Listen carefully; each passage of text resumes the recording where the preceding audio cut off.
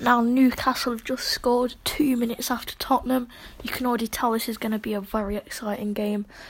It was the same attack as straight after kick-off after Tottenham scored. Newcastle just ramped up the pressure a bit.